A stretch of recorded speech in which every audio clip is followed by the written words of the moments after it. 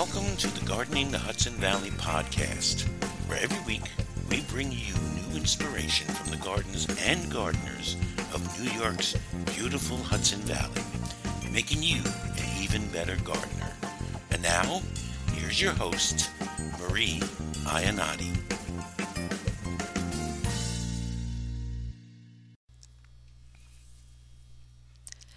Hello, gardeners, and welcome to the Gardening the Hudson Valley podcast, the show that brings you news and updates from the gardens and gardeners of New York's beautiful valley region. I'm your host, Marie Iannotti. Yes, it's snowing again, or should I say still. I think that's what February is for, and I don't need a groundhog to tell me that. But just because we have a lot of snow on the ground right now doesn't mean spring isn't just around the corner. Last year, we got 2 feet of snow on February 13th, and the daffodils were up a month later. So take heart, and as we all know, time flies.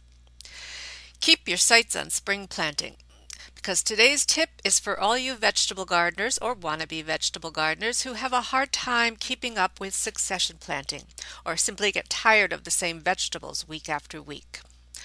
If you don't know what succession planting is, it's just a technique for spreading out your harvest over a long period. Actually, it's several techniques, like planting short rows of lettuce every other week rather than a lot of lettuce all at once. As you harvest the first row, the future rows fill in.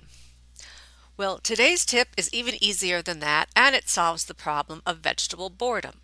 To keep a steady supply of your favorite veggies within hand's reach for harvest, simply seed a new vegetable every week or two.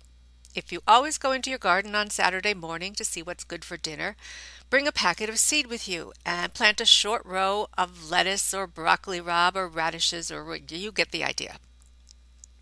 You don't even have to remember to bring the seeds with you. You can store them in a watertight plastic container and keep them in your garden. So no excuses anymore, just a steady harvest of something new to eat every week.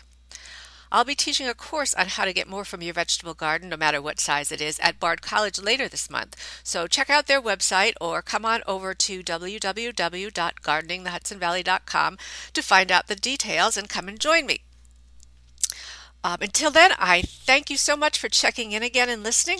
I hope you will join me here again next week and on the website at www.gardeningthehudsonvalley.com for more gardening tips from the most beautiful place on earth. Stay warm and keep thinking spring.